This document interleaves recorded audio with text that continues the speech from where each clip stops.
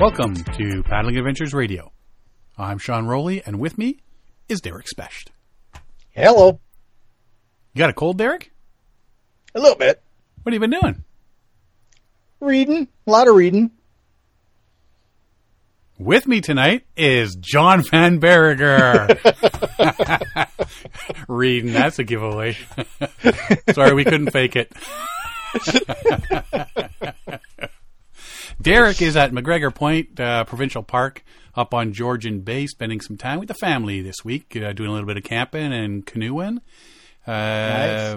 Yeah, Georgian Bay, the coast, they're right on the coastline there, has a whole bunch of, it's a rugged coastline, little coves and dips and doodles and everything, rocks and stuff, a lot of exploring, so they'll have a blast up there. It's gorgeous, right? Yeah. It's gorgeous. Can't go wrong.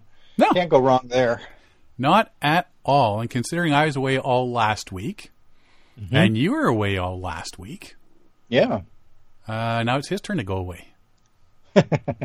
Still doesn't mean we're not going to give him crap for it, but you know. Yeah, we're all back here waiting, ready to work. I took my week off and still worked. What's up, Derek? Yeah.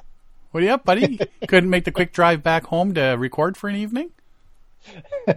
I was on a 400-kilometer canoe trip, and I took time out of my evening to record half a show. Yeah, and you know, if the border wasn't closed, I would have driven up there to your place today because that's how dedicated I am. Yeah. Way to go, Derek. Yeah. Way to go, buddy. Yeah, Derek. Yeah. I think I'll just have to dock his pay. That deduction of nothing from nothing is going to hurt him come tax time. Especially a second time I deduct the nothing from the nothing that was deducted. So, John, you just got back from, well, you touched on, it was what, the one day I think you were one day in already, the Lower Wisconsin State Riverway. Yes. You were doing that. Was episode 234, I think, and I'd called in that night, and I had pretty much was describing the ultimate relaxation trip. Yeah. So a little bit of Googling I did got me some some highlights of, because we talk about doing these trips, but we really don't talk much about the water itself. So the Lower Wisconsin State Riverway. It's not very old, 1989. Yeah. Governor Tommy Thompson signed Wisconsin Act 31, which created the Lower Wisconsin State Riverway. It extends 92.3 miles from below the dam at, is it Prairie du Sac? Yep. To the confluence with the Mississippi River near Prairie du Chien, and encompasses 95,893 acres. Yeah. So what they did, I mean, it's a really unique thing, particularly here in the upper Midwest. There's really nothing like it. So they have this section where it's a lot of state lands around the river. Right. And so the Wisconsin Department of Natural Resources has made up these maps, and they're awesome. You can find them online really easy, and you can print out these maps, probably 12 to 15, maybe 12 miles on a page. In fact, I can look at one right here as we're talking. And it lists out, like, as you're going down, you're looking down the river, it gives you put-ins and takeouts and things like that. Right. But then it also has all of these areas marked out as you're going down through: the Boscobel unit, the Marietta unit, the Wazeeka unit. And these are all these units that they've set up to manage along the waterway. And in most of these, there are no homes. There's not much development. And so for a lot of the river, you don't see, cabins or things like that. Right. Now, it's not like it's definitely not a wilderness trip, right? This is the upper Midwest, and, there are roads that run parallel to this. Most of the time they're out of sight. You can't see them. You can hear them, though, you know. But they have this, the way this whole thing was set up was just absolutely beautiful. And so you can get on here now, and it's fantastic. Now, part of this thing is the Department of Natural Resources, as you're saying, responsible for it. and they're responsible for administering the land acquisition program within the project boundaries and stuff. Yep. There is a Lower Wisconsin State Riverway Board, which is composed of 9 members, of which 6 must be local residents or local elected officials from the affected counties that it runs through, which is really cool because those people would have a stake in what happens on that waterway that goes through their counties. So it's not somebody, like down south of the state is telling these people up here what's going to happen. Right. Right. So that's pretty cool that they do that. There's performance standards, which are designed to protect the aesthetic integrity of the waterway. Permits are required for structures, timber harvesting, utility facilities, and other activities. You need a permit to camp, yes? You do not. Oh, you do not? No. This is one of the things that's so sweet about this. The Wisconsin, it's a big, wide river, and there are all kinds of islands, some pretty good size, some small. And then there are, I think one of the things that makes this really such another thing that's sort of beautiful and unique about it is there are all these sandbars. And so most people camp on sandbars as they're paddling down the river. Well, you're not supposed to camp on the shoreline if I was reading that Correct. Correctly. Because that's a lot of that's private owned. Right. And because you don't know, and obviously you don't want to, upset somebody and camp on private property. And so the cool thing about it is on these sandbars, it's, it makes this trip, how do I want to describe it? It's like a combination of a beach party or a beach vacation and a paddle. Right. And a paddling trip. So you have this, it is, I wasn't joking when I was telling you before. It's like, I'm really relaxed. I'm thinking about staying here another day and not paddling. And that's why, right? Because you have these, the sandbars you can camp on. There's no fees for it. There's no permits. It's fantastic. Yeah. They say the water levels on the river change daily, especially if there's been rain anywhere within the watershed of the river. So when choosing a sandbar campsite, always make sure you have high ground in case a rise in river level overnight, and always secure your canoe and equipment so you don't find yourself in a predicament in the morning. Yes. They also say if you capsize or step into deep water, because I guess there's parts where you need to line your canoe or whatever, do not fight the current. The river is relatively shallow, and by drifting downstream with the current, you should find a spot where you can just stand up. Yes, and that's true. I think the main thing, I was going to mention something about it later, but this is just kind of a great point to mention it. It's a wide, slow river. It's relaxing. It's fun. You'll hit these sandbars, and sometimes you have to walk around them. Sometimes you'll be camping on sandbars that are sticking up a couple of feet, and people play in those. They swim, etc. But the danger with this river, and maybe the only real danger with the lower section of the river, is that at the end of these sandbars, the water, the sandbar starts dropping away, and it's the water down below is going several miles faster than the water up top. Right. And so what has happened, unfortunately, and it tends to happen every summer, is that family or somebody will be out playing and swimming on a sandbar. They've stopped and they're having fun. Somebody goes off of the back end, and a lot of times it seems like it's not the person that goes in initially. It's the person that dives in to save them. They get trapped down low, and unfortunately they don't come back up.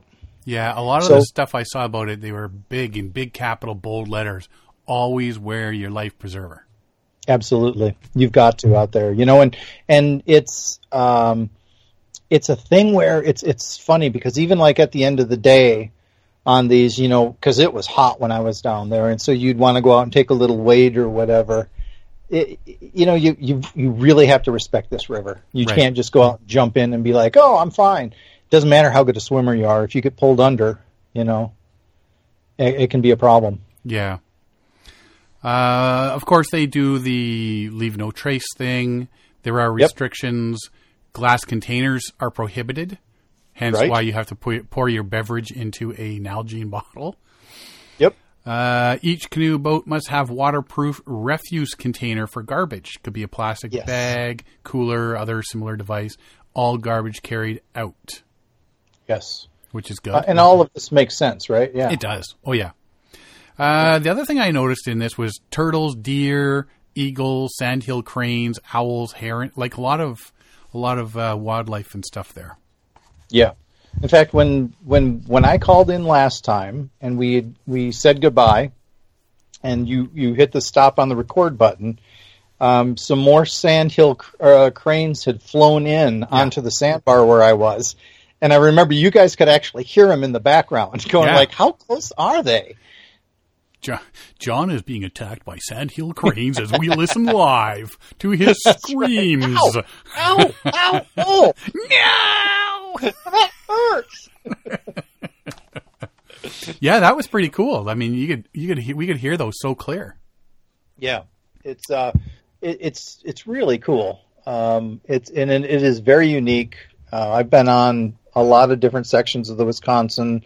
I've been on that lower a number of times, different sections, and this was the first time I'd gone back with the intention of paddling the entire lower state waterway. So after your first relaxing day and night, yes, how did the rest of the trip go? It was great. I decided the next day, and you guys were making fun of me about my slow pace and taking along a walker. I decided that I was going to take a 0 mile day, and I did. So that next day, I just basically I swam, I sunbathed, I went and cut some firewood, I made sandwiches for the rest of the trip. I mean, it was great. It was, nice, it was like, day. Yeah, it was like going to the beach, and you're sitting there and then you got your toes in the sand and it's like, oh, this is awesome.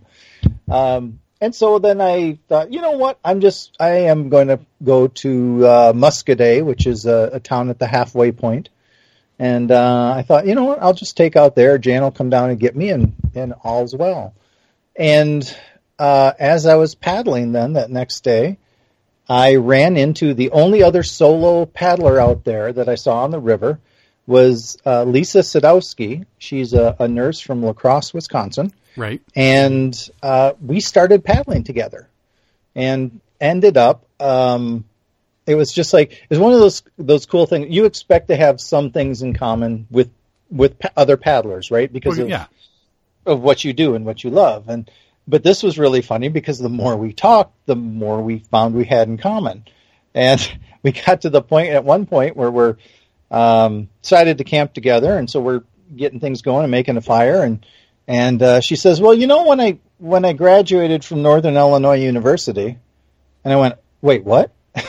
Which is where I graduated from as well, and it was those kinds of things. And the more you talked and so, so we ended up paddling, got up the next morning and said, well, you want to paddle together a little bit more, and ended up paddling the rest of the way together. Cool. Yeah, it was great fun. She had a little pack canoe, a 14-foot pack canoe. All right. And this was her first solo trip out on the river. And so she was out testing that out. And, she lives over in the western part of the state, and she's got all this great water over there. And then she has a farm over in Iowa just across the Mississippi. And so then she has some good paddling over there, too. So it was really fun to kind of talk and get a sense of, kind of what's available in the state, from somebody else that has all these other kind of favorite little places. Yeah, you know what? There's we were out on the weekend there doing some kayaking up Duffin's Creek with Alan Drummond of Kingdom Outdoor Products. He came up because he's never been in our local river, but he's been in all these other rivers up through Toronto and to the west of Toronto. So it's like, how come you've never been here? They're like, why have you never come to the east side? So yeah, even that close, knowing other people's favorite paddling spots. That gives you more spots to hit yourself later. Yeah. And I made one joke because, Iowa has the reputation here of being just very flat and very, lots of cornfields and very plain in the Midwest. Right. And she said something about, I don't remember how she worded it, but something about one of the prettiest places in Iowa. And just as a joke, I said, well, there's an expression you don't hear very often. I have paid for that since I've gotten back because she keeps sending me pictures of these rivers in Iowa now, and they look fantastic. So gotta go there. Yeah. Gotta go there. Yeah. Yeah. So she John's said, moving to Iowa.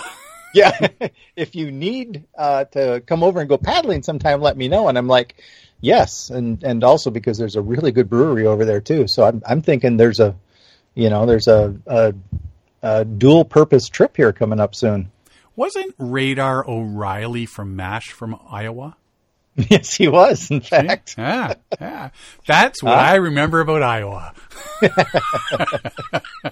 I have a friend, a guy I taught with named Pat Galligan, who's now a principal, and a good guy, and he was from Iowa.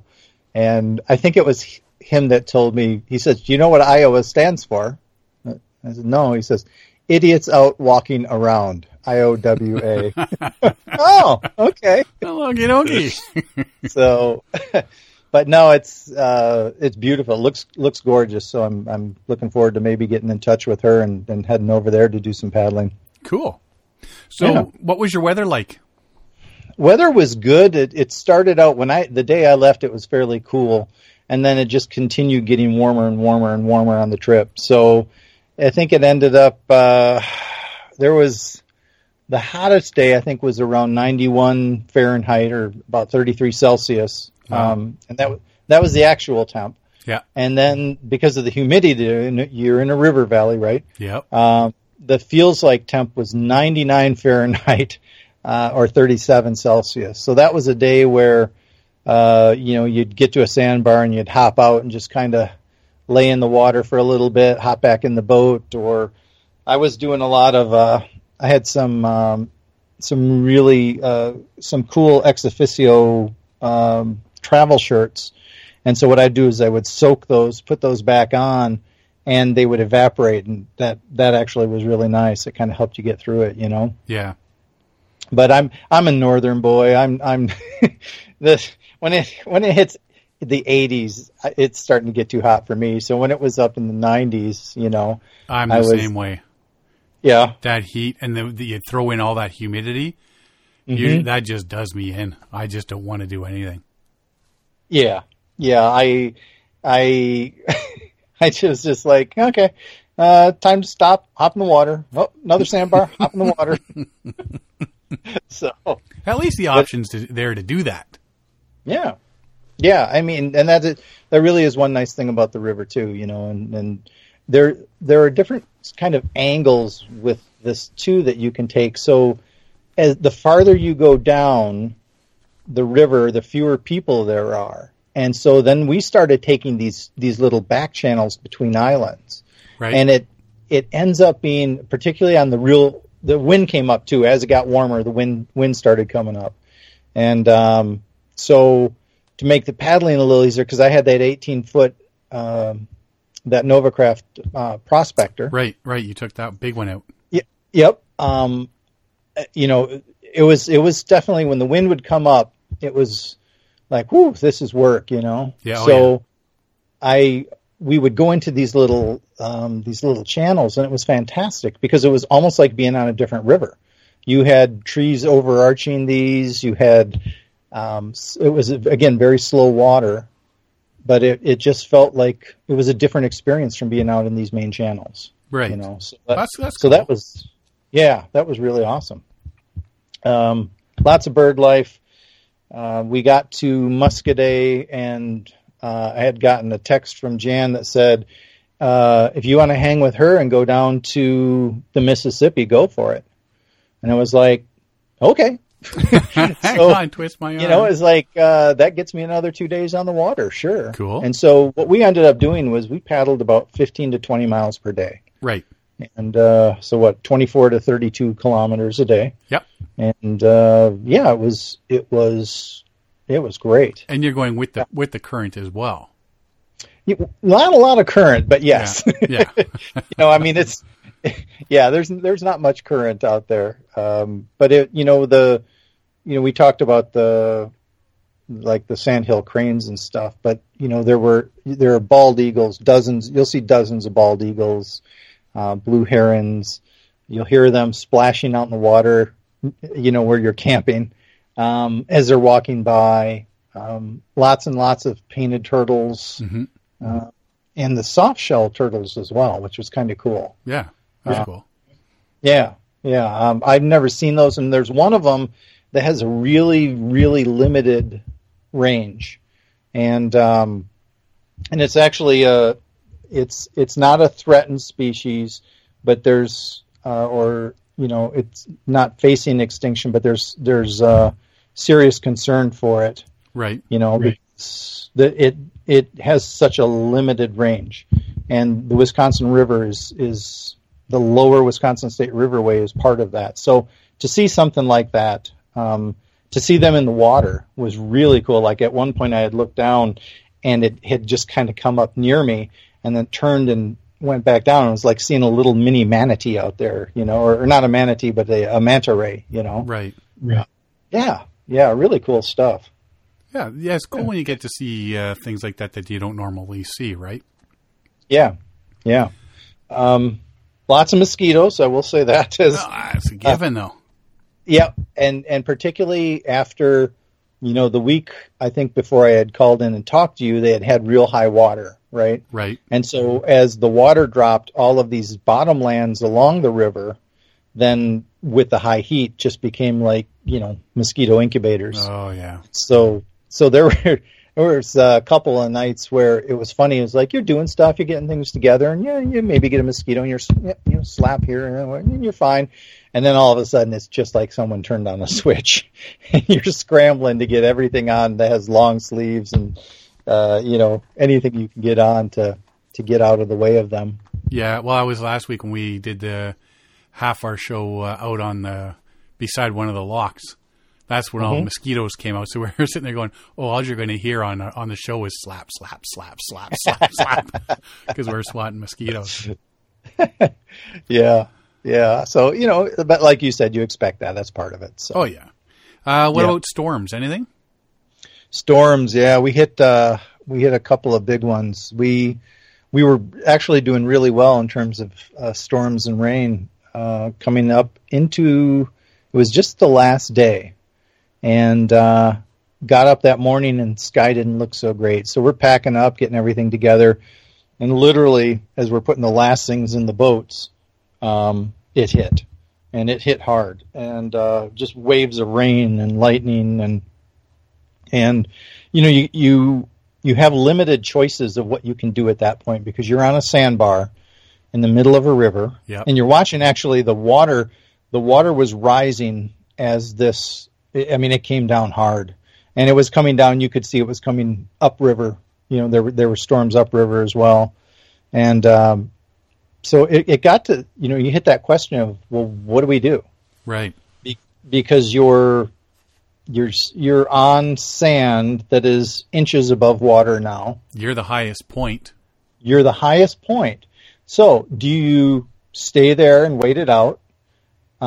I didn't want to paddle at that point because I didn't want to get out farther. And there was an island nearby and it was like, well, we can go down there, and it had trees on it. Mm-hmm. So it's like, we wouldn't be the tallest things, but if it hits one of those trees, yeah, and so, yeah, we just thought, you know what, let's just sit here and wait for this to pass over. And, there were a couple of, close strikes upriver, but, it blew through, and we hopped in the boats and continued on our way.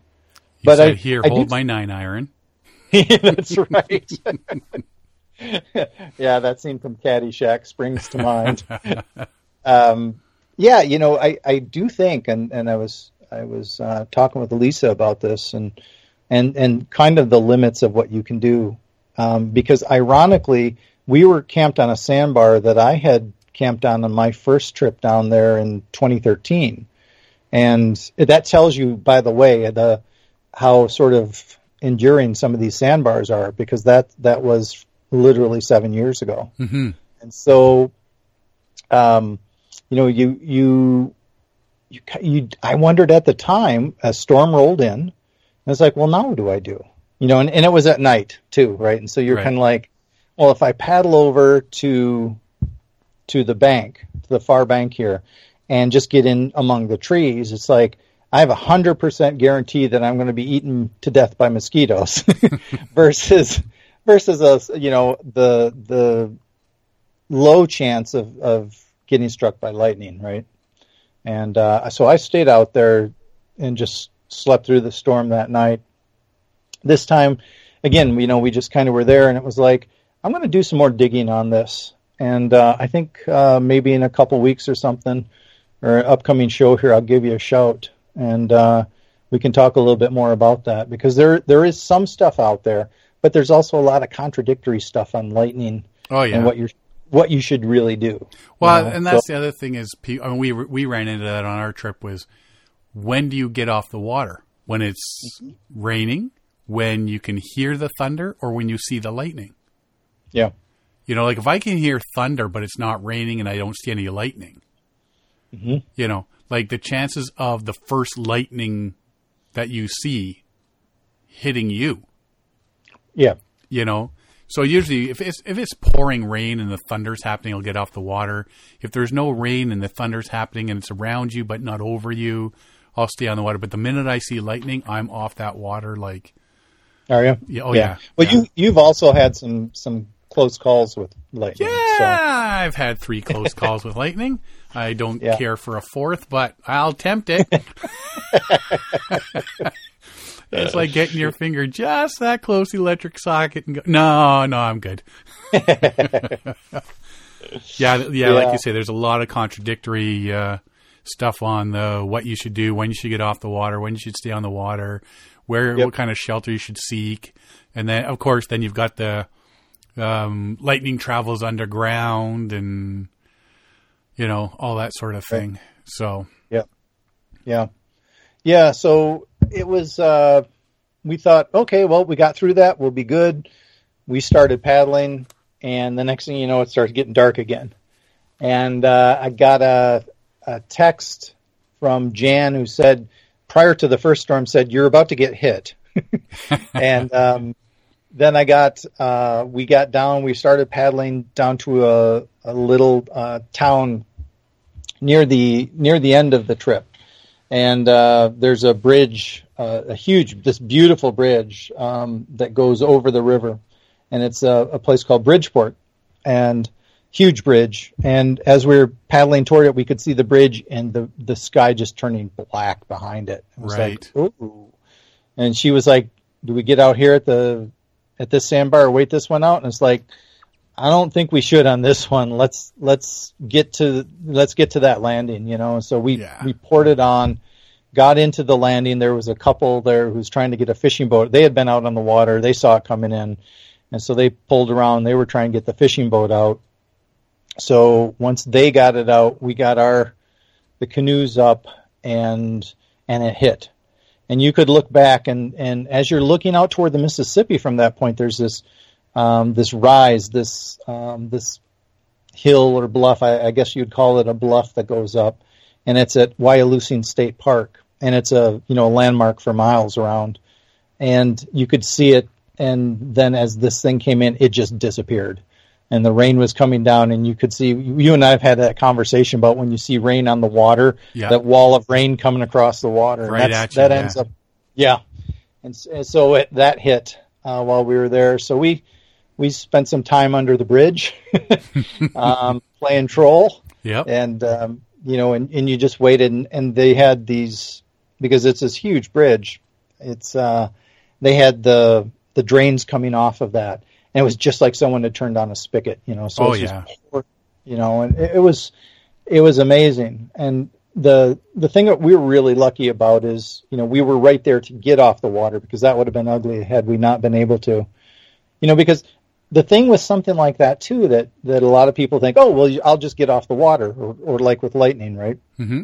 Is you still have strainers along the shores. Yeah. Or along the bank, right? You still have to take care of watching out for things like that. Even, no matter how hard that rain is coming down, no matter how hard that wind is blowing, you still have to, with those strainers, they'll still throw you in the water and drown you. Yeah, so, it's not like there's just automatically nice, clear shores that you can just pull up on everywhere you go. Right.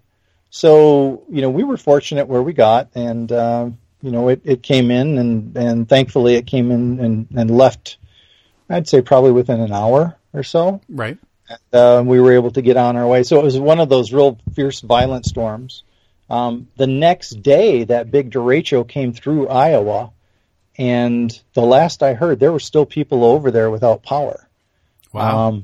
It was terrible. It leveled cornfields and tore farms apart, and it was nasty. So, yeah. Yep. So we were lucky that we had those storms on this Sunday. The two that were fairly limited as they moved through the area. So, wow. But fantastic. I mean, it was, and that adds to it too, right? That's sort of you'll remember that. Oh yeah. Definitely. Let's do a show on a segment on that lightning and weather and stuff like that. I know we did one a few years back, but it's always good to refresh that sort of thing.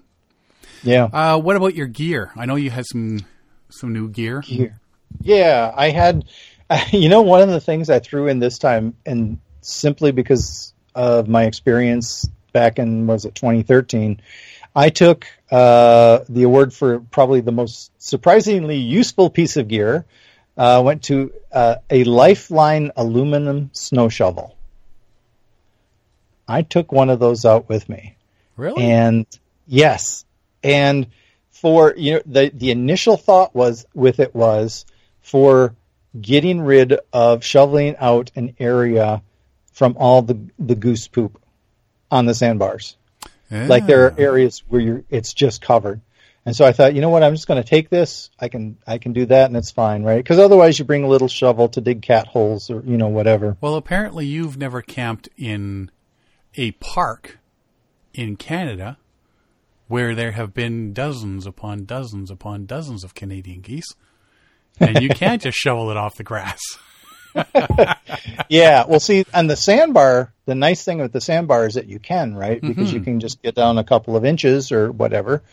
And so I took this snow shovel with me, and it turned out it was also great for, as the water level was dropping, you had the sandbars had all the kind of the current marks on them. Right. And so when they first came up, so you got all of these ridges, and it's kind of hard. So I'd just go out, mark off the area where I wanted to put my tent, slide that thing over it a couple times.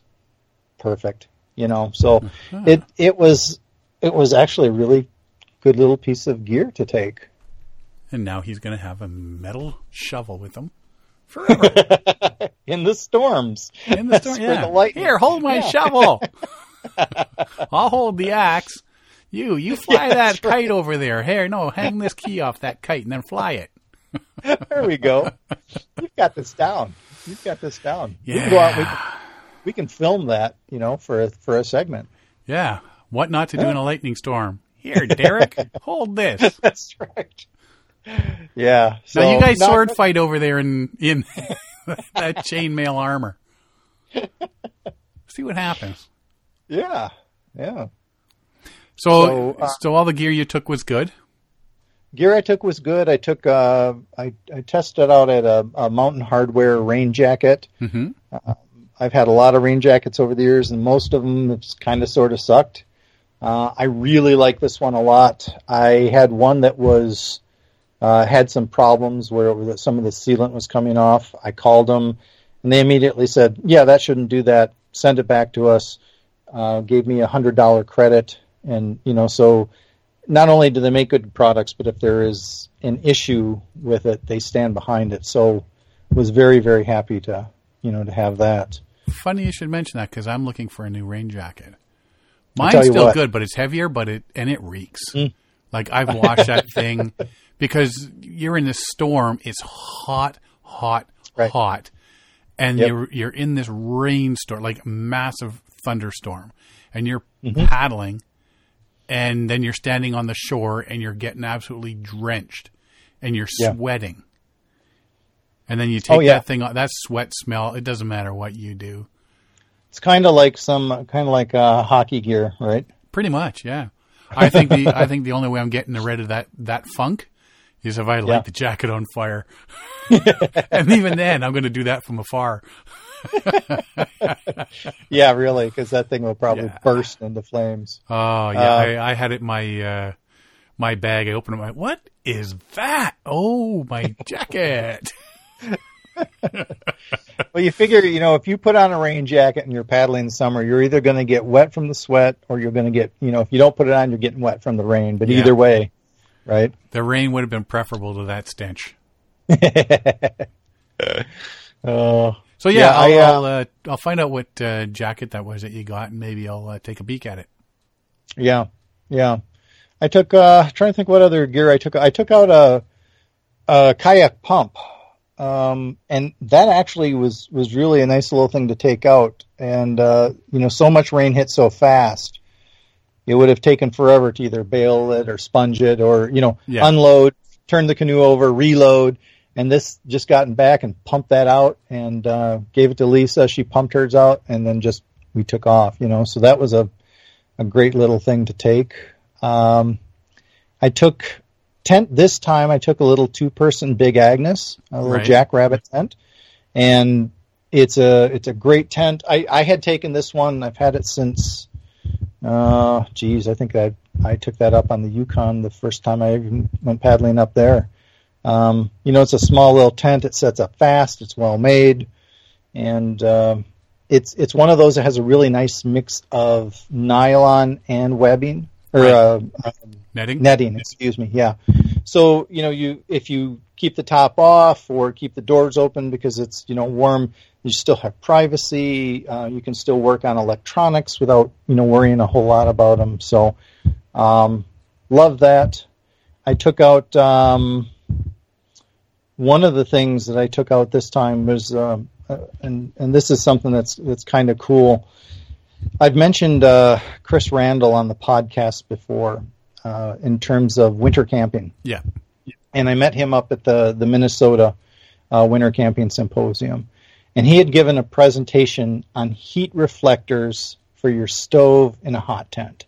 Right. And his whole presentation was just on reflectors and different things that they do and how to set them up. And it was amazing. It was like, wow, that sounds like a topic that you wouldn't necessarily get a whole hour out of, right? Right. But it was fascinating. So nice guy, super knowledgeable, great presentation. He has a company out in Manitoba where he lives, where he makes canoeing and winter camping gear.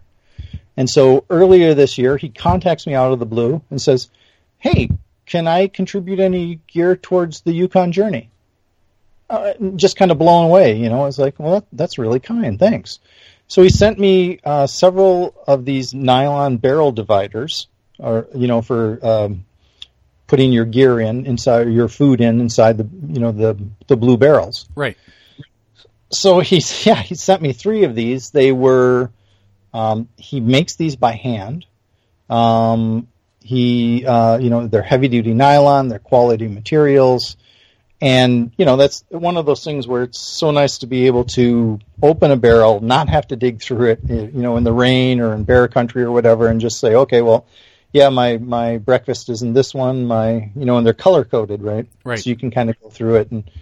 And so given that the Yukon journey was postponed, I hadn't used these yet. So I took them out on this trip and just love them. And so he's only charging, and I still don't know how he's able to do this. He's charging $30 per, per bag, right? Per these bag dividers. And so I'm going to order at least 1 or 2 more of those before the price goes up. Because everybody's going to want them. Yeah, well, and now I'm gonna, I better put my order in like at the end of the podcast before anyone else, starts doing it, beat you to it. That's right. Yeah. So I can at least, get that. But no, they're really good, and it made such a difference in terms of time, and that was just one of these little things that was great. And and it's also you like giving money to smaller businesses and particularly to good people. So if anyone is listening to this and wants to see what he's got for gear, go to canoepaddler.net and check it out, because he has a lot of little things that he puts together for winter camping as well. So as that starts to come up here. Yeah, yes. I can't believe it's already August, man. Mid-August. God. Well, yeah, and you and I were talking that, what, 3 weeks ago or whatever, and we're talking about your trip coming up here, the Trent Severn. Yeah. And you said, yeah, I'm going out on that. And I'm like, wait, I thought that was later in the year. Yeah. Yeah. No. Yeah, later in the year's here. Yeah. So I had one gear disaster. I took my Helinox sunset chair. All right. And we had a fire going, big wind, and I stood up to go get something out of the cooler, and the wind, which I thought my chair was far enough to the side of the fire that I didn't have to worry about it, but the wind came in a little from that direction, picked it up, and threw it right into the fire. It's funny you should mention that. I saw a post, I'm sure it was on Facebook. Yes. It wasn't from you, was it? About putting a string or something on the back of your chair and a tent peg? That would be from me. Yeah, I read that. I just read it quickly. I didn't even look to see who it was from. Yeah. Funny you should mention that. If you go down from that initial post where I mentioned, the great idea to take a tent peg, make a loop of rope with that, and then you can stick that down in the ground. That will hold your chair from flying into the fire. Mm-hmm. Yeah, because Chelsea up on the Yukon journey had that happen to her as well, and she kind of sewed and duct taped it back together to get enough that she could use it on the trip. I brought mine home, and I thought, Jan's a former seamstress, anybody can fix it, she can, right? And she looked at it, just kind of, turns it around, looks at it, turns it back around, looks at it. Sporting goods stores that way. Yeah. And that's what it came down to. She just looked at me and said, buy a new one. Yeah. Yeah, can't learn from Chelsea's mistakes. You got to make them yourself. Yeah, that's right. Well, and it's one of those things where I thought, oh yeah, I'm fine. It's over here far enough, but big winds were coming in, and it tossed it. It was funny because Lisa grabbed it immediately and pulled it out of the fire, pushed it down into the sand, and then it sort of created a sculpture of melting plastic and sand. So it is also kind of a work of art now, abstract sculpture. Yeah. See. Just put that out on your lawn.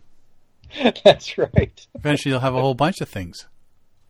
Yeah, well, yeah. If we put everything out on the lawn that, where I've screwed up something on a camping trip. Like I say, you'd have a whole bunch of things. That's right. So it sounds like you had a good time anyway. Fantastic time. Yeah.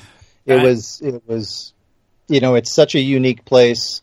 It was relaxing. It was fun. Met a new friend who got on very well along the river. Sort of the same. I think. If you think there's so many things that when you go out paddling with somebody that are they early riser, are they late riser, are they fast pack up and go, or are they sit the coffee and just little things like that. And we just meshed, and so.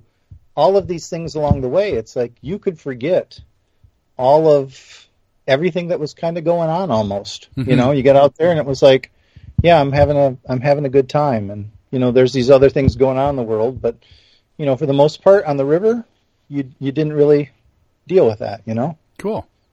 Yeah. Cool. Yeah. It was great. Well, all right. Let's take a quick break here.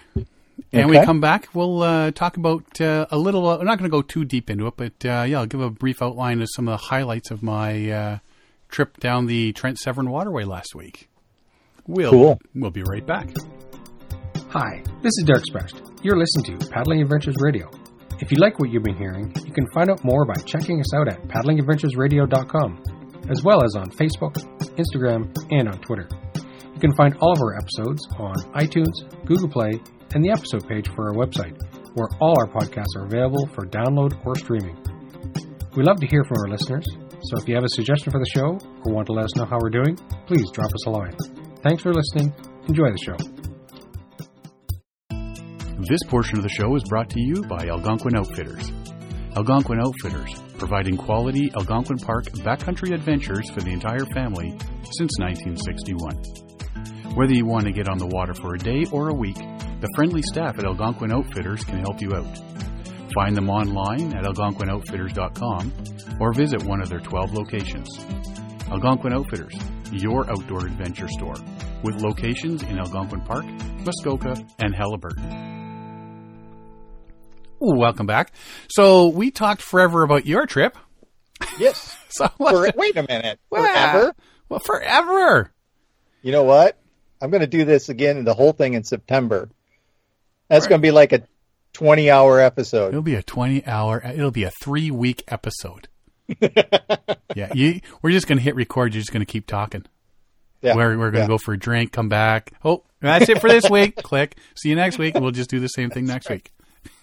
Well, assuming that my conversation that we just had hasn't, put so many people off that they're not going to hear yours. No. Please tell me about the Trent Severn Waterway. Well, I'd like to, but we ran out of time. All right. I hope everybody's sitting comfortably now after that commercial break. They grabbed themselves a little beverage and, the Trent Severn Waterway. I have. I didn't. I'm out of everything. That COVID lockdown out there is really getting you, huh? Well, being away and doing trips and other things and whatnot, I just have not. I got a nice pile. You'd swear that everybody walking by our house thinks I'm an alcoholic because I just cleaned it all out, and because we'll buy 2 cans of this, 2 cans of that, 2 cans of this, a couple of cans of that, and so instead of taking back 2 cans at a time, I just let it pile up, and then when I got a good load, I'd take it over and get a free case. Mm-hmm. So everything sits by our recycle bins. And I'm sure people walk by going, yeah, that boy's got a problem. Yeah, I'm a collector. Drinking's not a problem. It's the collecting of the cans afterwards. Well, I tell you what, because I am a kind soul, I will have another drink in your honor. Thank you, man. See? With friends like that, who needs enemas? And after the show's over, I'll tell you just how good it was. Awesome. You can breathe in the microphone so we can not smell it. That's right. So the Trent Severn Waterway, I'm just going to go through. We've talked about some of this stuff, but I'm just going to go through some of the highlights of this week. Who came out to see us when we paddled? Now we paddled from Trenton on Lake Ontario all the way out to Georgian Bay, which is almost 400 kilometers. Cool. We did skip a couple of sections because just time constraints. So like Rice Lake, massive lake. Lake Simcoe, another massive lake. That's like there's 2 days gone out of our week right there, easy. So we had the vehicle portage. Is that what you call a vehicle portage? A vehicular portage. Oh, I've never heard that before. Yeah, we throw the canoes on top of the truck and we drive. Say vehicular portage. I like it. Yeah. You know what? We were on time constraints and stuff like that. So there were certain parts that, unfortunately, as much as we would have loved to paddle the whole thing, but we did all the we're doing all the locks. That was the main thing, right? Mm-hmm. Yeah. Day one, Sue Shepard, Sue's outdoor crew, her and her family came and joined us for some of the paddle the first day. Cool.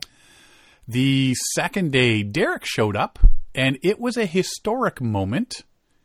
Because Derek and I, who've known each other over a decade, have never paddled in the same canoe. We've been on trips together where we've been in other people's canoes or paddled solo in our own canoes, but we have never actually paddled in the same canoe. So he jumped in the front, I was in the back, and off we went.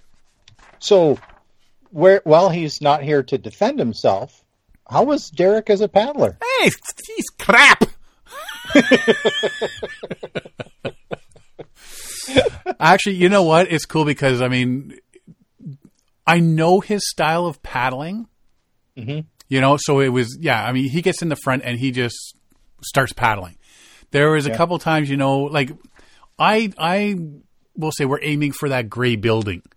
And then depending on what I feel you know, we're doing a bit of a drift or with the waves, you know, all these different things.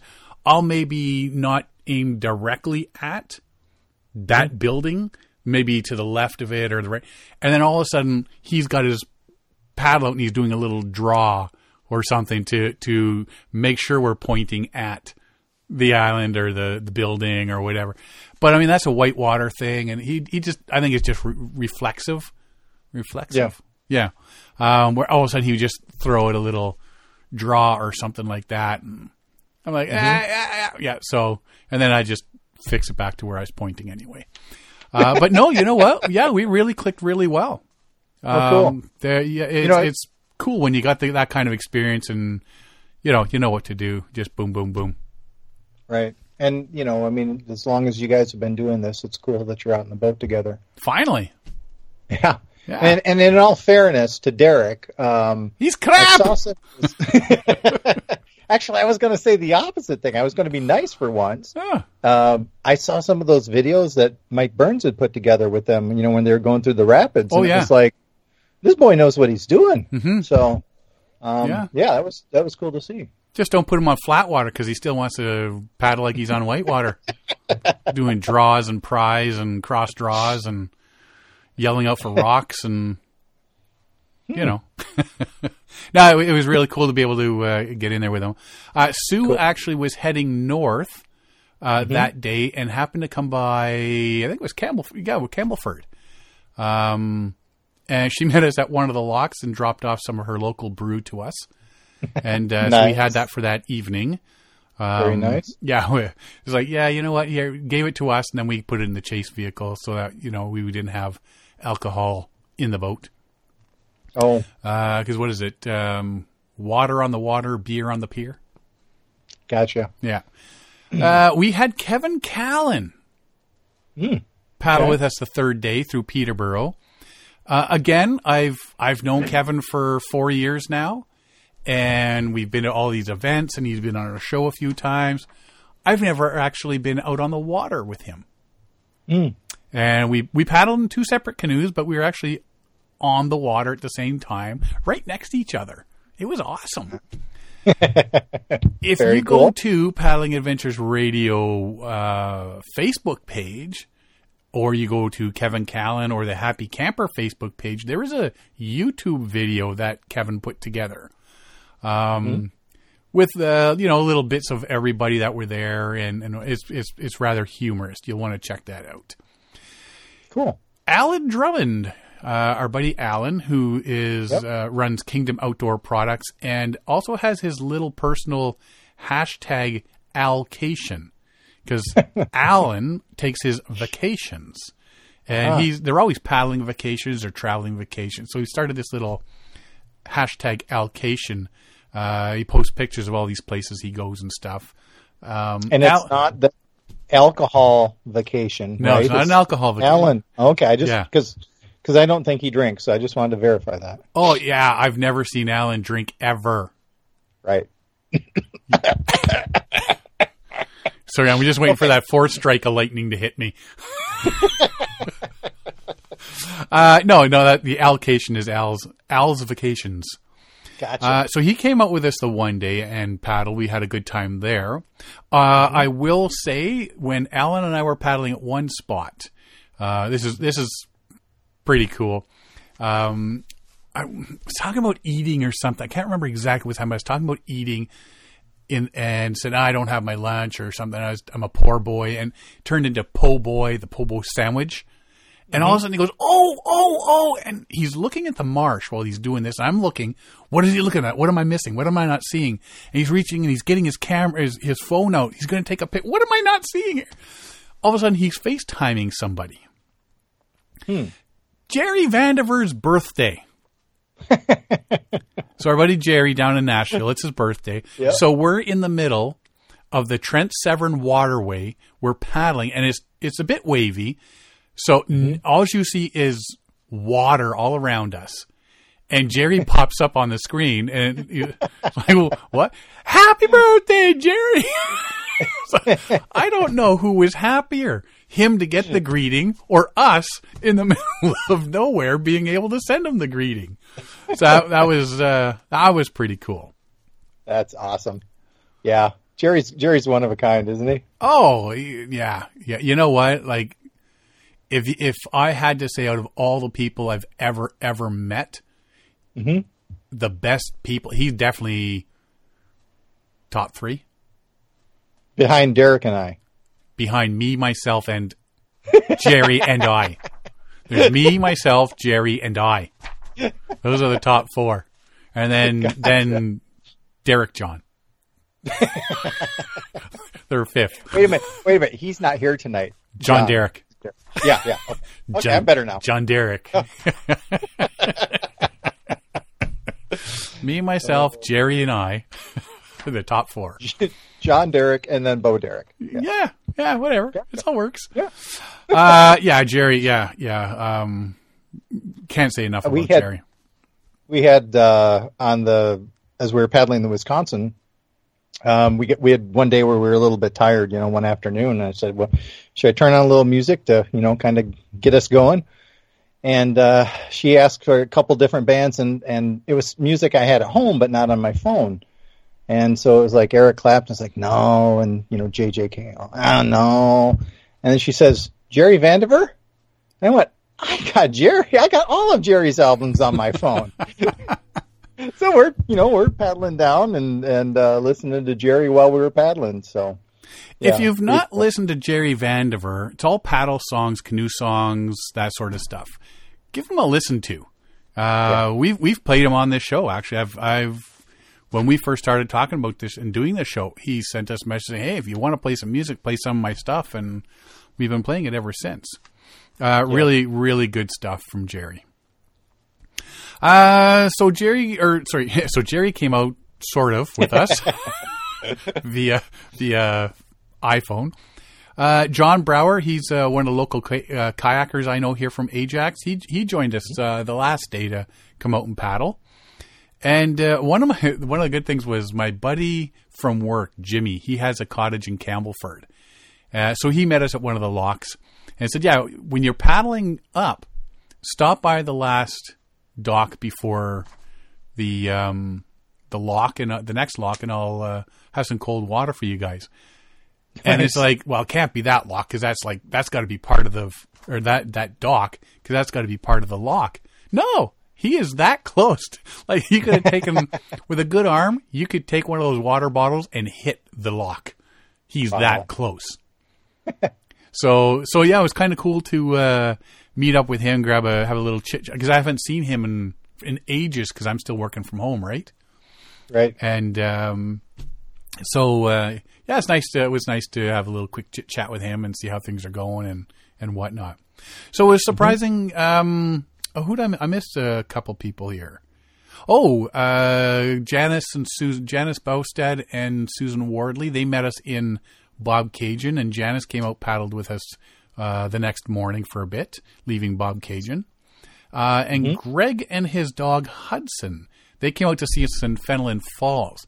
Alan posted a picture of Greg and I talking. We both have the big beards, and I like it because it's like, hello, beard. Oh, well, hello, beard. So that was kind of funny. So we definitely had a lot of people come out and meet us along the way, which was really cool.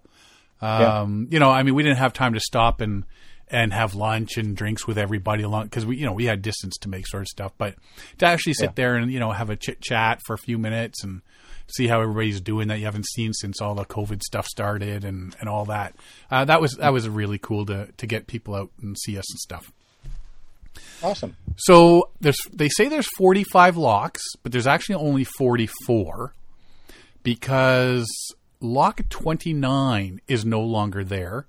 They combined 28 and 29 into one lock back in the 60s. So realistically, there's only 44 locks, but there's 45 listed. The locks I liked, or that stick in my brain, the very first lock in Trenton, because that was the start of the trip, right? Yep. And when we're in the lock, there's a train bridge that goes by it, right behind it.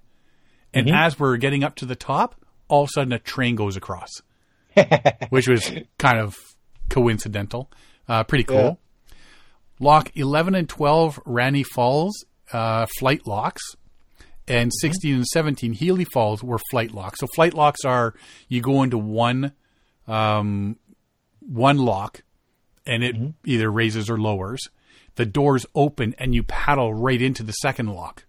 So that's a flight lock. And that one raises or lowers depending which way you're going. Then the doors open, and then you continue on your journey. There was the two of them are in that section are down in Campbellford. So those are pretty cool, especially the second one is a drop, or I guess in that case, a raise, 54 feet.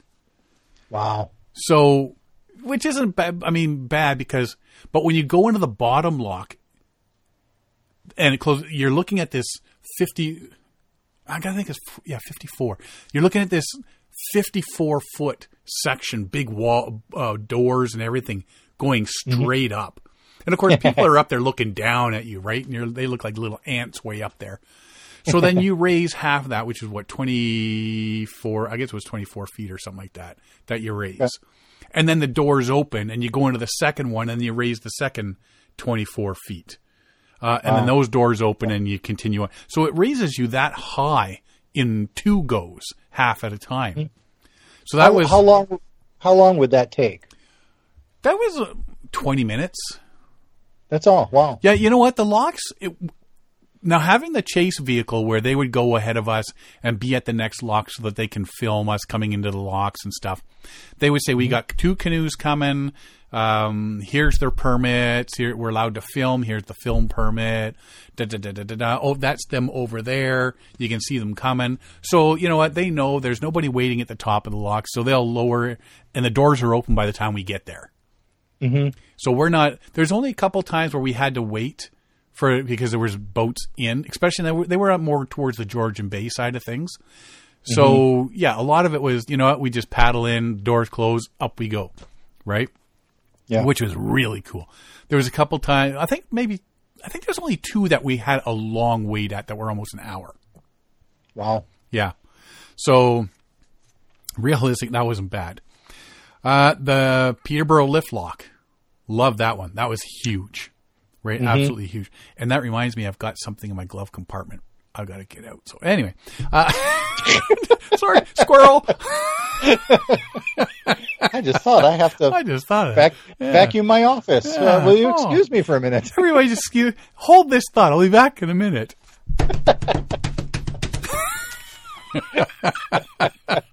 I've been having a lot of squirrel moments this past month. Lock 36 was the Kirkfield lift lock. It's not as big as the Peterborough lift lock, of course, but it's faster. It just all of a sudden drops. Oh, really? Yeah, and then at the bottom, all of a sudden, it's like... It's just like all these brakes all of a sudden click in and slows you right down with all this jerking motion. Really cool. Sounds like kind of like a county fair kind of ride that you That's exactly what it was like. Yeah. You know, yeah, that's exactly what it's like. It's like, hey, here we go. You ready? Hang on. Woo! Awesome! Again! The next one after, the Swift Rapids. That was one of the ones I didn't want to miss, and we thought we might have to. If you want to drive up and check out the Swift Rapids lock, it's a 22-kilometer road. And I use the term road because that's what they call it. I really don't know if it's actually considered a road. So if you have a 4-wheel drive and want to go visit the Swift Rapid Lock, when they drove, because we used my truck as a chase vehicle. Yeah. So when we drove up into there, I think I was doing 15 to 20 kilometers an hour the entire way. Mm-hmm. Apparently, when they came out, they were going even slower. It loosened all the jarring from the potholes and everything else. It loosened one of the straps because I got one of those goalpost straps that slides into my hitch, and then I can that way, it's at the behind my tailgate, so I can put the two canoes over top of the box. And my tonneau cover actually shook so bad, it actually moved towards the driver's side, and the rear corner sank in to the box. Wow.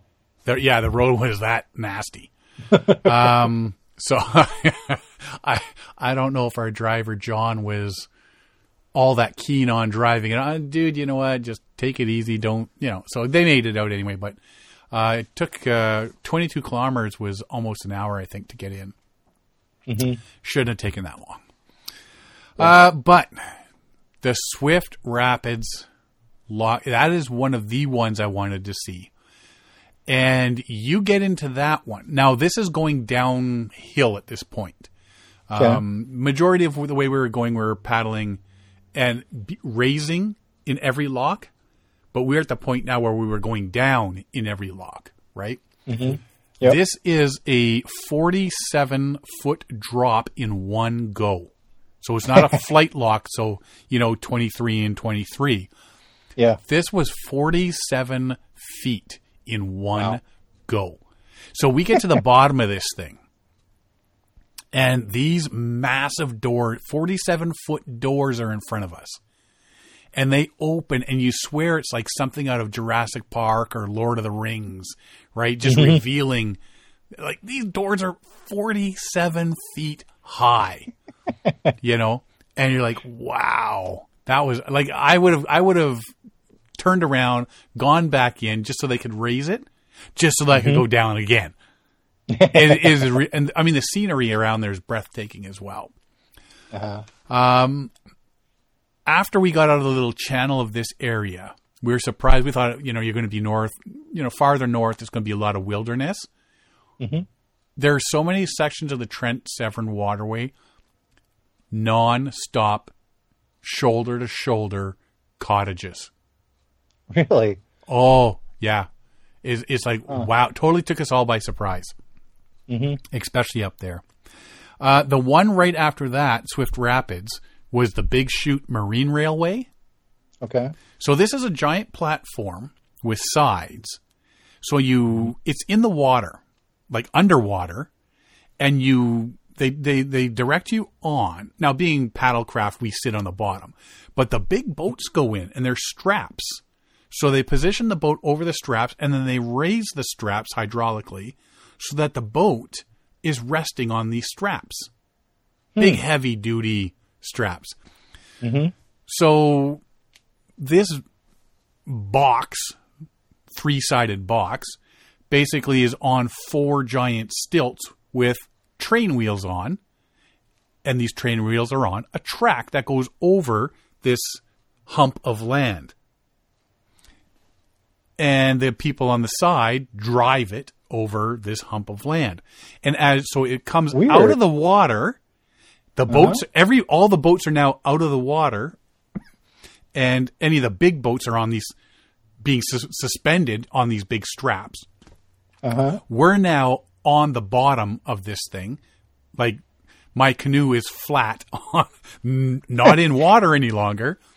Uh-huh. And you go over the top, and then it's like it's almost like a very slow roller coaster. And when you're going towards Georgian Bay, it is steep. So you're looking straight down going, yeah. But then it just drives right into the water, and like when you hit the water, all of a sudden you just start raising, and it continues on, and then you just paddle off. Or the boats, they release the boats from the straps. They lower their, the transom or whatever, and start their engines, and off they go. The next boats come in. So, yeah, really cool. Really cool. So that was one of the other ones I wanted to do. I'm really curious to see the video of this now. I think this would be fascinating to see. It was one of the ones I did the live, because I did Facebook Live all through this trip in different sections. That's I actually held up my phone and did the Facebook Live thing on that one. Yeah. There's also one of me doing the Gandalf "You Shall Not Pass," and just the way the echo. Yeah, I thought that turned out rather well.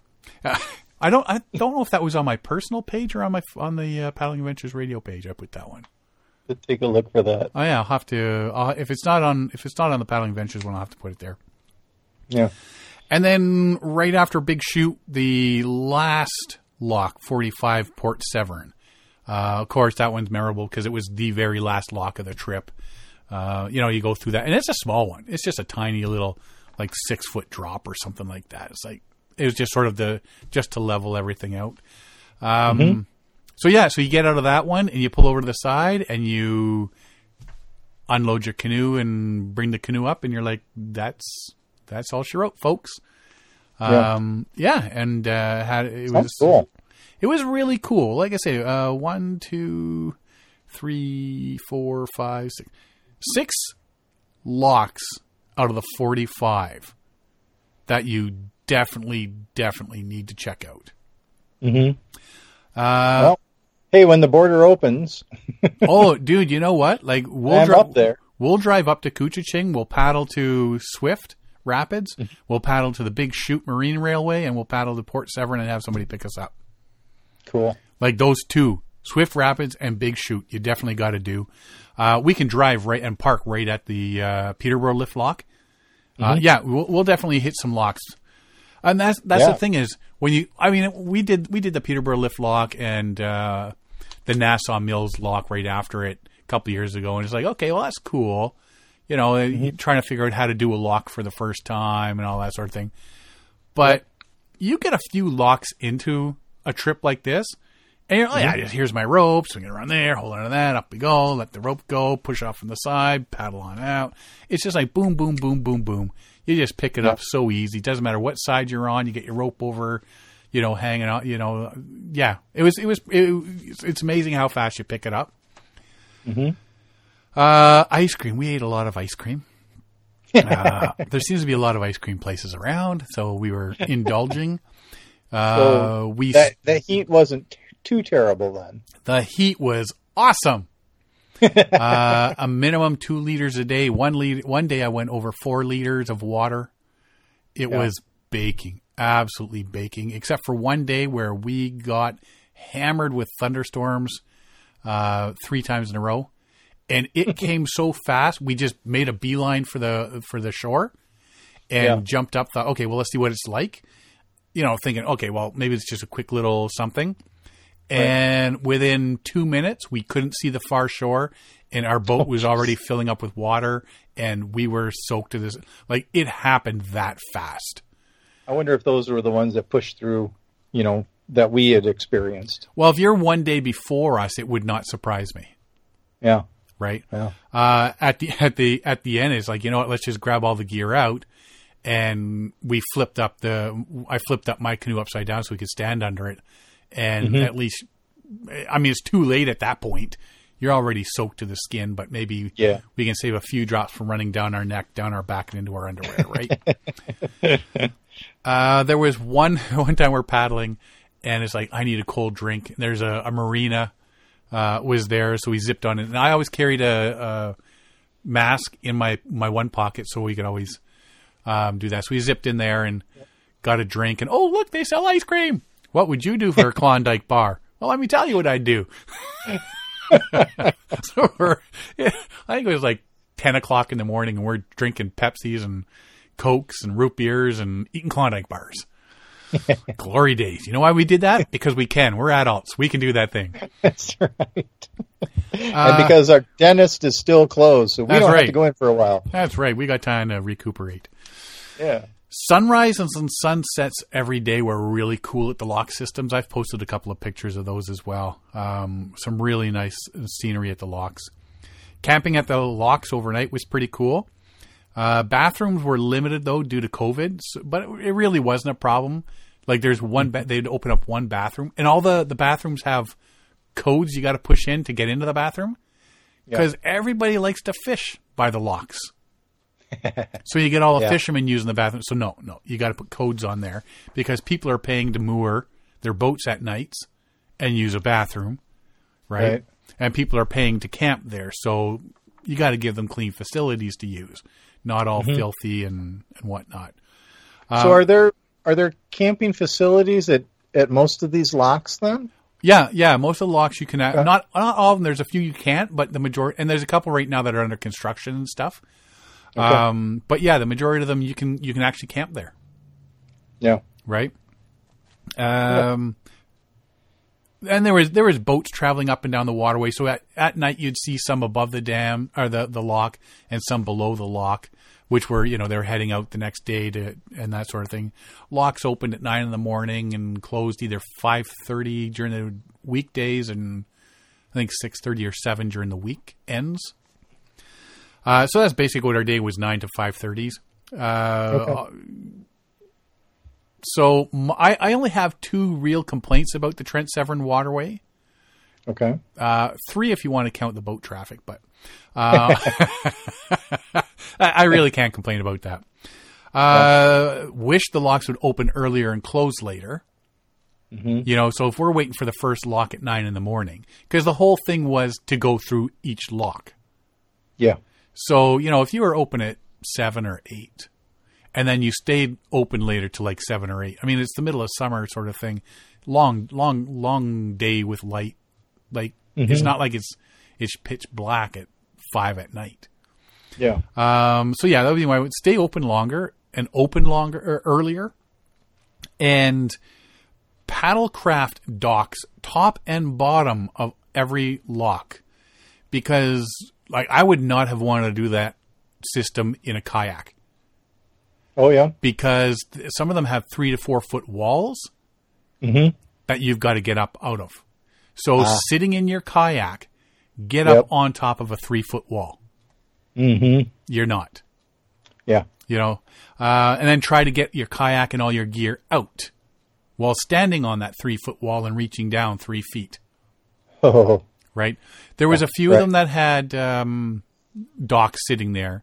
A couple that, we lost our dock. It went somewhere, whatever. But yeah, if the Trent Severn Waterway people want this to promote paddling, which is apparently I heard a few times they're trying to do, my one big thing would be you need more accessibility to and from the water for paddlecraft. Yeah. Saw a ton of geese, gulls, terns, herons, ospreys, and cormorants. Ospreys were really cool. There's a little piece in Kevin's video that shows we saw an osprey. You know how you have the balconies and people put the fake owls? Yes. So we're by Trent University. Look at that. That's a fake owl up there. And then his head moved. And then he took off and swooped down at us. It was a giant osprey.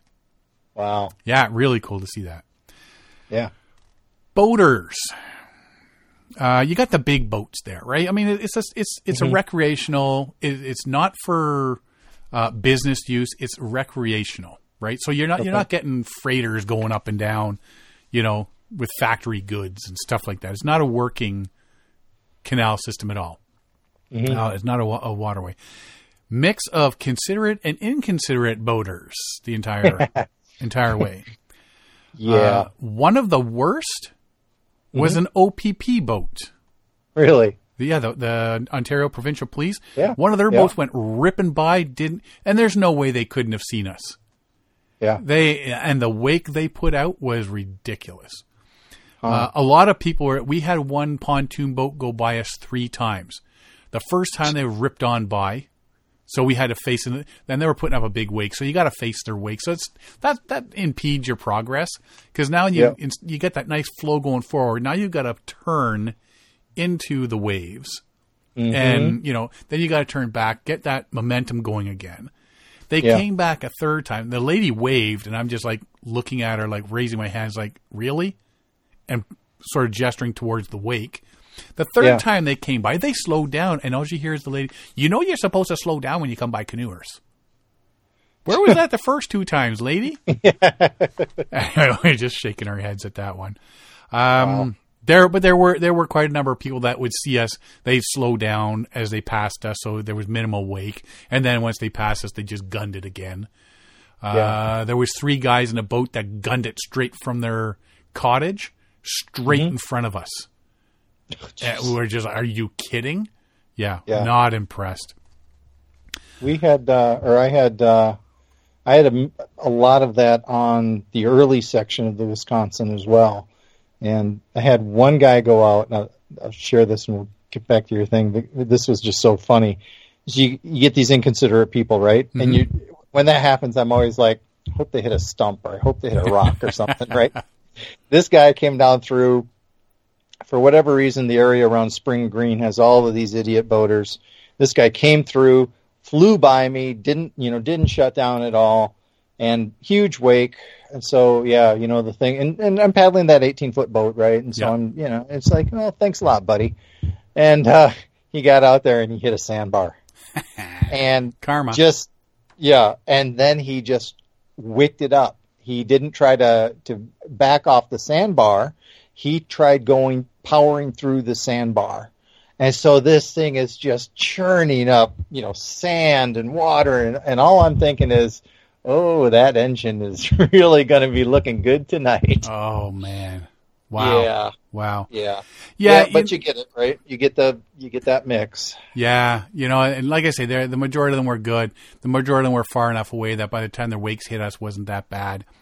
There was one narrow section of canal, and it's part of, because there are a lot of sections that are man-made, right? So, and you can tell because they're the same width all the way around, even if there's a curve or whatever, it's the same width and all that sort of stuff. There was one huge boat came through. 10 kilometers an hour is what the speed limit is. Mm-hmm. But even though he was doing 10 kilometers an hour, when you've got that much displacement, you're still throwing up quite a wave. And there was just enough room for him to pass by. Like, I don't know what would have happened if he'd come across another big boat. There would have been a fight. Like, somebody would have been on shore because there was no way 2 massive boats could pass. Mm-hmm. But yeah, even still with him, like, he was doing his 10 kilometers an hour. But, like I say, the displacement just put up such big waves that it was quite the carnival ride there. Wow. There's a couple sections that bottleneck, and there, especially up near the Marine Railway there, Big Chute, there's a spot where you're coming down the channel, and then it gets really narrow, and then opens back out into this big bay where there's the marina and the lock and all that. But you got big boat traffic coming both ways through there, and you're trying to paddle through that. So you got waves colliding, waves coming at you from different sides. Yeah, that was a bit tricky to get through there. You really got to be on your game at that section. But I mean, again, nobody was speeding or doing stuff they weren't supposed to. It's just the nature of the beast at that point, right? Yeah. When you got all these boats doing 10 kilometers an hour, it doesn't matter to the boats. But when you throw in a couple of canoes down there, that's a bit different. Yeah. Most days were pretty hot. Like I say, I was drinking 2 liters and up of water every day. And I get this stuff. Tracy brought home this electrolyte powder, different flavors that you put in. And one of the small liter Nalgene bottles. You fill that up to like 800 milliliters on the side. Pour one of these babies in, and gives you a nice flavor rather than just water. And gives some electrolytes into you for the day. Again, some light rain in a couple of the mornings, nothing too bad. But then we ended up with, like I say, 3 massive rainstorms right in a row. Got through all of that, and then it was beautiful all after that. Oh, well, you're welcome for those. I'm glad I could send those over. Hey, not a problem. They said, yeah, some rainstorm Want just for to you. spice up your footage a little bit. Well, we were hoping for a couple of water spouts and stuff, but apparently you kept those down your way, I guess. Just massive rain. Absolutely massive rain.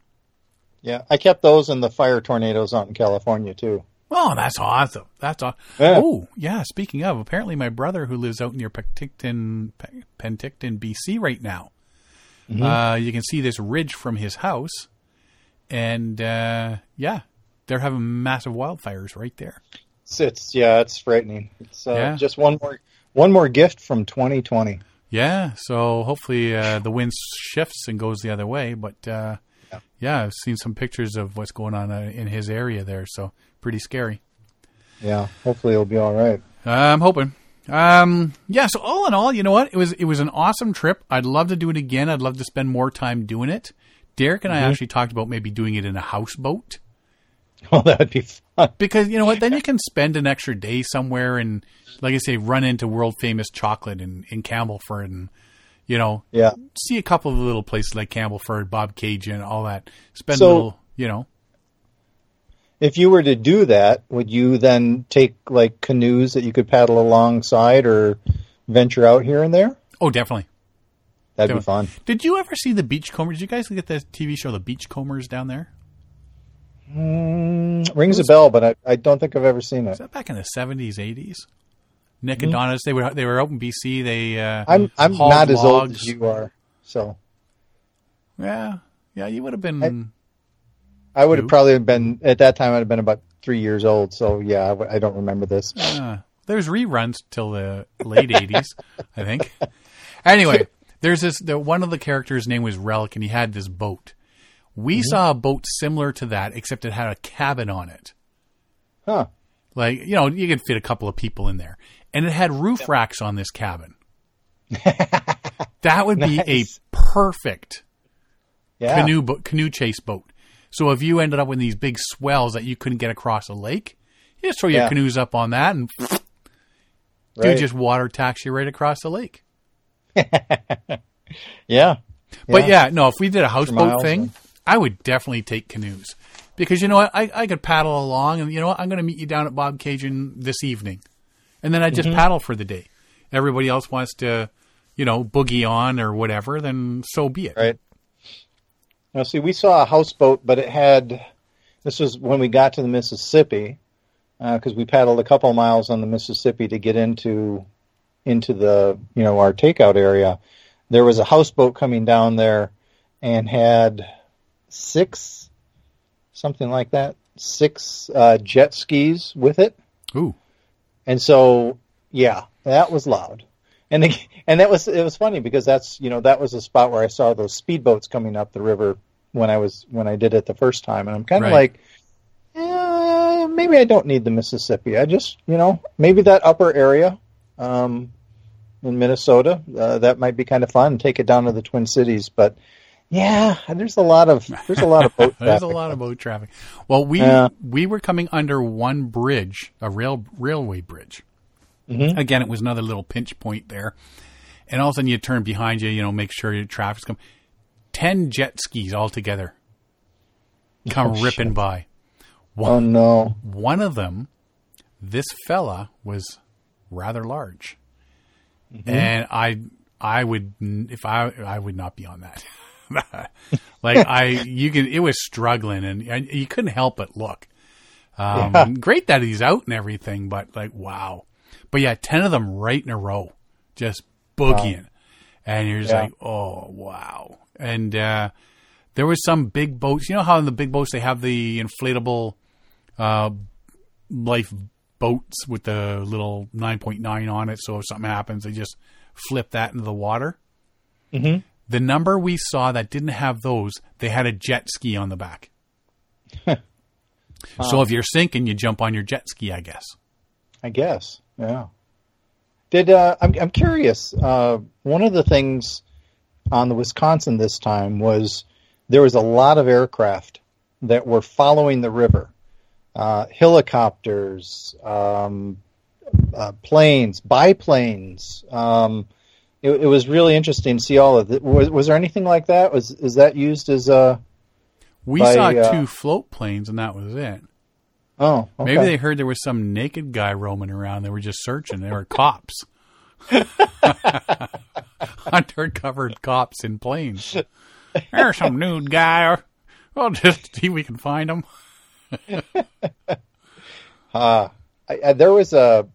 There was one helicopter, and it was loud, and I had looked up and I could see it above a forest area. It's like, what is going on over there? And then I could see it had something hanging down, so I assumed it was over near a power line, and they were moving either people and equipment and, right. And construction. And it turned out, as I got down there, it had hanging blades. And so it was trimming back the forest. Trees, yeah. Yeah. It was amazing. Whoever was piloting that, you think about what they're doing and doing that around power lines. Yeah. It's like, wow, I hope you're getting paid a lot of money right now. Because it wouldn't be me doing that. And, it reminded me of that James Bond, the James Bond film where they had that one come in and cut that building apart. Oh, yeah, yeah. Yeah. So I had a great chase after that with it. Yeah, no, we didn't have, like I say, we saw a couple of float planes. We saw a couple planes fly over, but nothing specifically following the waterway itself. Okay. But yeah, you know what? Great trip. I'd do it again. And the end of the day, the TV show Get Outside, A Paddling Adventure will be airing in the spring of 2021 on Bell 5 TV 1. I don't know. I don't think you guys get Bell 5 down there, do you? We do not. So, hopefully we're going to be positive. By then, COVID will be under control and the border will be open, and I'll be able to come up there and we'll be able to watch this. Well, you won't be able to watch it at my house because I don't have Bell 5 either. So, in other words, we have to be nice to Derek now just in case. I don't think he has it either. No, well, then the hell with Derek. I'm going to have to go into work because I know my work has it. Oh, okay. So we're going to go sit in the boardroom. I'll book the boardroom. That's right. We got a closed door meeting here, and we'll just flip on the telly, and we'll watch it. Put on a tie and come in with you. Yeah, there you go. There we got a sales meeting. This is a potential new client. Oh, there you go. There you go, buddy. See? Huh? We got this going. And so, then, because I'm a potential client, you'd have to wine me and dine me, too. Yeah, so we're getting pizza. Pizza and beer. That works. That works. Yeah. We'll get a nice bottle of Chateau Libido. Has a screw-off cap, comes in a brown bag, and says "Served before Friday." Looking forward to it. That's gonna be awesome. Can't wait. Yeah. It was really, really cool to have Ben Stacy, 2 Men in a Canoe, give me a shout and say, "Hey, let's do this." So. Yeah, that's very cool. Yeah. And I think that's all. I think I had something else. Oh, I went kayaking as well on Sunday. We got back late Friday night, and Sunday I went kayaking with Alan Drummond and John Brower, two of the guys that I was with on the trip there. Cool. We went kayaking up Duffins Creek because Alan had never been to Duffins Creek, so I got some more. This is the first time I've been in the kayak this year. All right. Yeah, so got a little bit more practice in the kayak, and there was one section I really wish I was in my canoe with my canoe pole. Yeah, would have been a whole lot easier than trying to paddle a kayak up that. Yeah. Yeah. But so that was fun. I did a lot of stand-up paddling as I was getting, because when I was in that Nova craft, it was, we had 2 people in that up in the Yukon, and your goal is not to get in that water because it's 2 degrees centigrade, right? Right. Or Celsius rather. And so you're being very careful and stuff. And on this trip, it was like, it's so warm. If I fall in the water, who cares? So I did a lot of stand-up paddling on it. Got really comfortable with it. I feel like a lot better paddler as a result. And I tell you what, as I was paddling, I was really seeing the appeal of a stand-up paddleboard. Yeah, you should get one. I think I might have already ordered one. Well, you get that out on the water when it comes, and then you let us know how it goes. I will do that. And I think that's all I got this week. Yeah. Yeah, I think that's it, man. Anything else? I got nothing. I got nothing. Nothing. Other than the fact that by the time Derek hears this, my sprouts will already have been growing. Oh, did you plant yours? I didn't yet, but I'm going to tomorrow. Oh. Well, his are right next to all the books he doesn't read. Right. So he'll get home and I'll be having my first batch of sprouts in a sandwich. That's awesome. More power to... Oh, you know what? Trying to get freeze-dried food up here for trips has been utterly ridiculous. Yeah. I am a meatitarian. A self-proclaimed meatitarian. If I don't have to have vegetables, I won't.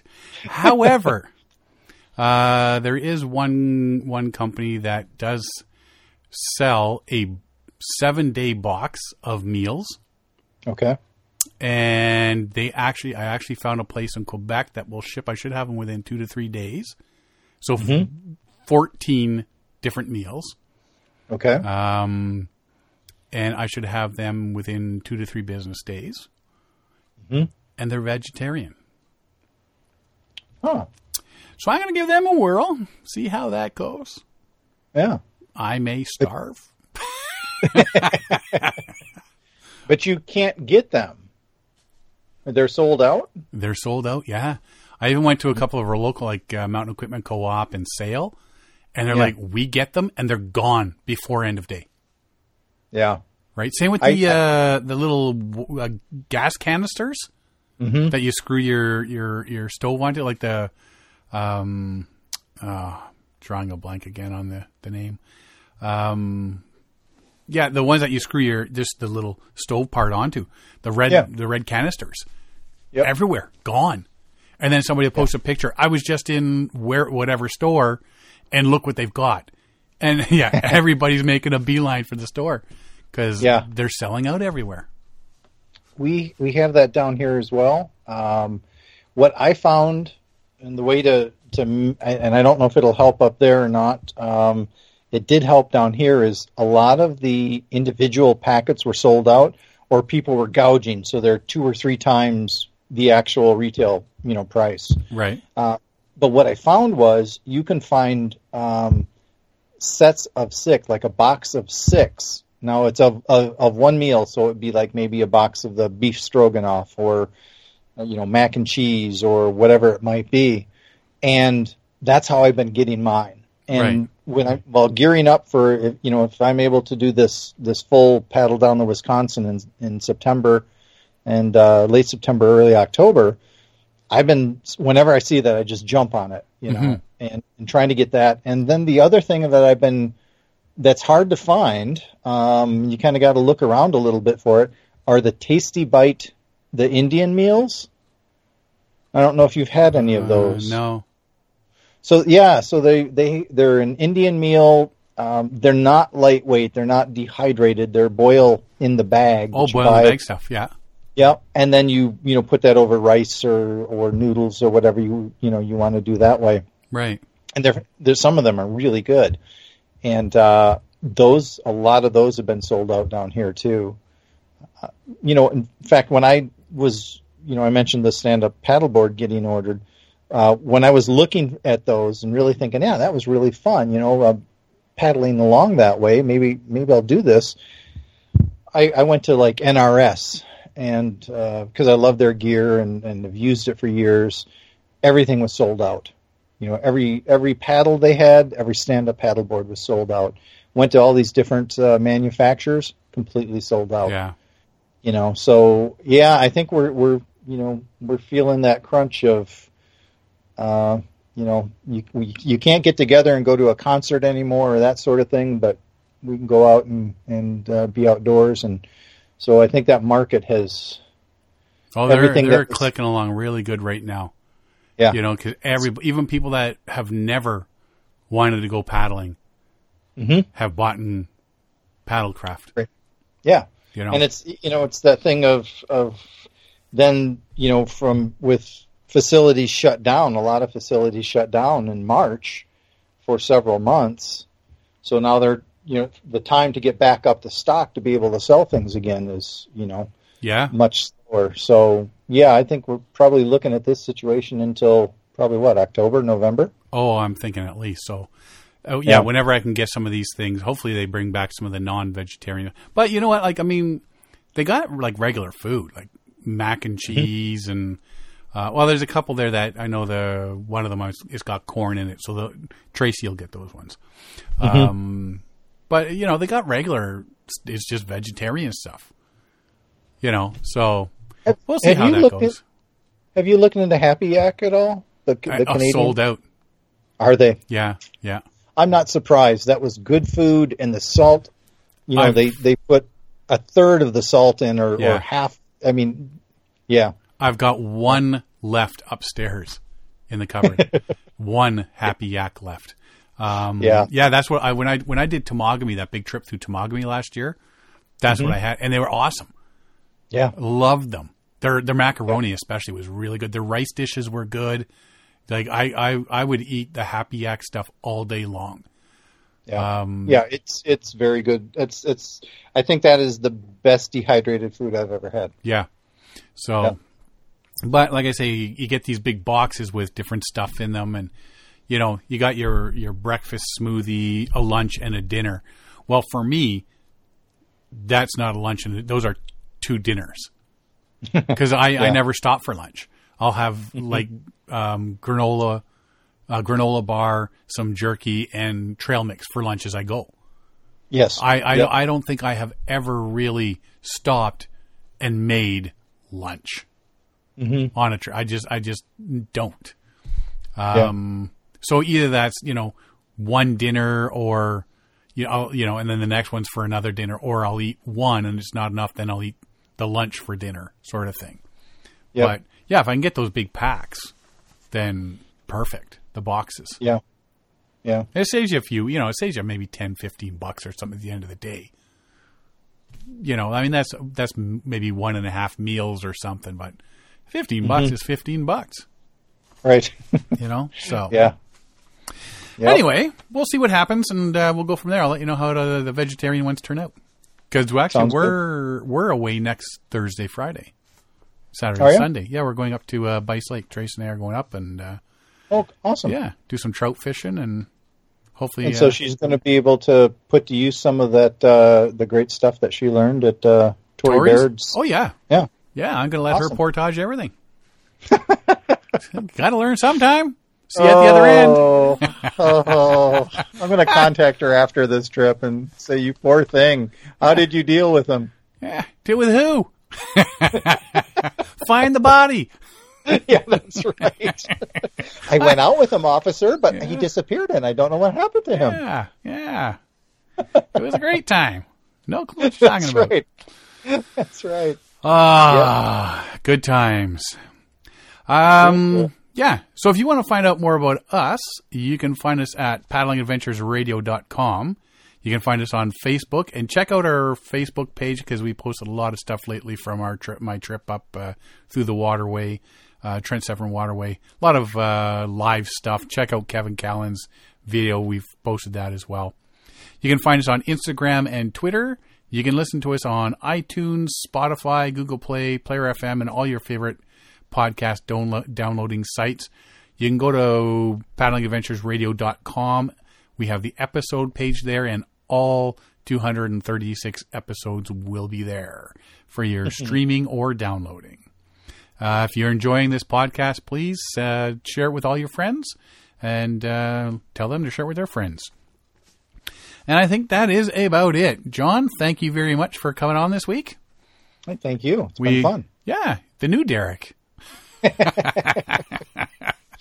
Derek should be back again next week.